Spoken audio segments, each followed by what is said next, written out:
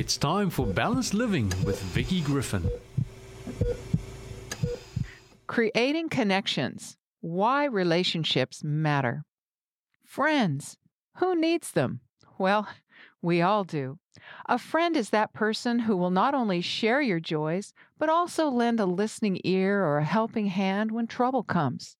Friends are not flawless, but they care. We turn to friends for counsel when we're perplexed, courage when facing a crisis, and compassion when we've failed. We're created with a need to give and share love and friendship as well as receive it. Relationships are a great antidote to selfishness. They provide opportunities for us to attend to the needs of others. Relationships also ward off that foggy self-centeredness that blinds us to ways that we can make a difference in the lives of others. We're created to connect. When God created man, he said, "It is not good for man to be alone. I will make him a helper suitable for him." Research indicates that love and positive relationships impact health and well-being. Happily married people live longer, have fewer doctor's visits than those who are unhitched or unhappy. These cozy couples tend to have lower blood pressure, heart failure, strokes, and better health habits than their crankier counterparts. When couples act as a team, they're better able to defray the detrimental effects of stress that can sap immune strength and shorten life. This is in part due to the release of oxytocin, a bonding hormone that's released when mothers nurse their babies. It's also released when we experience the nurturing effect of social connectedness with other people. If you're single, you're not sidelined. The healing benefits of positive social ties are also available to those who are widowed, divorced, single, or living alone for whatever reason. God knew that in this broken world, not everyone would experience the blessing of a long, happy marriage. God sets the solitary in families. He raises up the needy out of affliction and makes himself families like a flock. Social institutions such as extended family, church, and community are as important to mental and physical health as nutrition and exercise. A pooled analysis of studies showed that people with positive social relationships had a whopping 50% greater likelihood of survival compared with those with poor or insufficient social relationships. Those with scant or negative social ties had a mortality rate roughly equivalent to a person who smokes 15 cigarettes a day. The health benefit of social connectedness was comparable to quitting smoking and even exceeded other life-shortening factors such as obesity and physical inactivity. In a landmark report called Hardwired to Connect, researchers concluded that high rates of depression, anxiety, and other serious mental, emotional, and behavioral problems among U.S. children and adolescents is largely due to a lack of connectedness.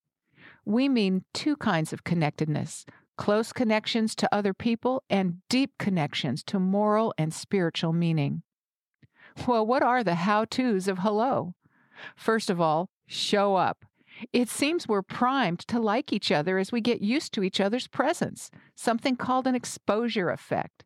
Just showing up at social functions on a regular basis increases likability, even when interaction has not yet occurred.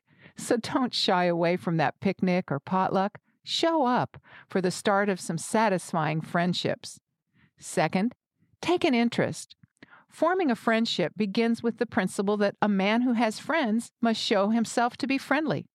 Some practical social skills include smiling, taking a genuine interest in other people, remembering their name, and making them feel special by being a good listener, and creating a comfortable environment for getting acquainted. Third, don't spill your beans. Sharing preferences about music, food, or hobbies is a way to lead to deeper conversations over time about your most intimate hopes and fears. But sharing a lot of highly personal information right away is too much for many people to handle. Take time to cultivate each level of friendship carefully and slowly. And fourth, be yourself. One of the drawbacks of internet social sites is that participants tend to construct a virtual identity, devoid of the nuances and nonverbal cues present in face-to-face encounters. Being open, honest, and clear about who you are and what your intentions are is better than creating a composite of yourself that lacks genuineness. Well, what about flaws, foibles, and friends? Well, be realistic. No single friend or loved one can meet every need, be there for you at all times, read your mind, or agree with you on everything. Keep your social circle wide enough to embrace friends with different strengths and weaknesses. Also, be accepting. Entering into a friendship means accepting a person with a set of problems and flaws and committing to grow together. A healthy relationship involves giving as well as taking, forgiveness as well as challenging each other to grow. And be invested. Shared experiences such as births, weddings, trips, tragedies, successes, illness, meals, and even everyday activities such as walking together or shopping add meaning and value to life. But they take time, even a lifetime, to grow and develop. Don't ditch a potentially positive relationship over little obstacles that can become stepping stones to deeper commitment over time. Having connections at all levels is important and beneficial. From a few deeply caring and committed relationships to a wider circle of casual and courteous contacts. In this world, failed relationships and friendships occur as well as successful ones. But there is one friend who will never fail you. He is perfect in love, present at all times, and powerful to save. And that is Jesus. He promises to be your friend who sticks closer than a brother. Spending time with him in his word, the Bible, will deepen that friendship and tap into the wonderful resources for your life that no other friend can give. Now that's a friendship worth the investment. You've been listening to Balanced Living, presented by Vicki Griffin.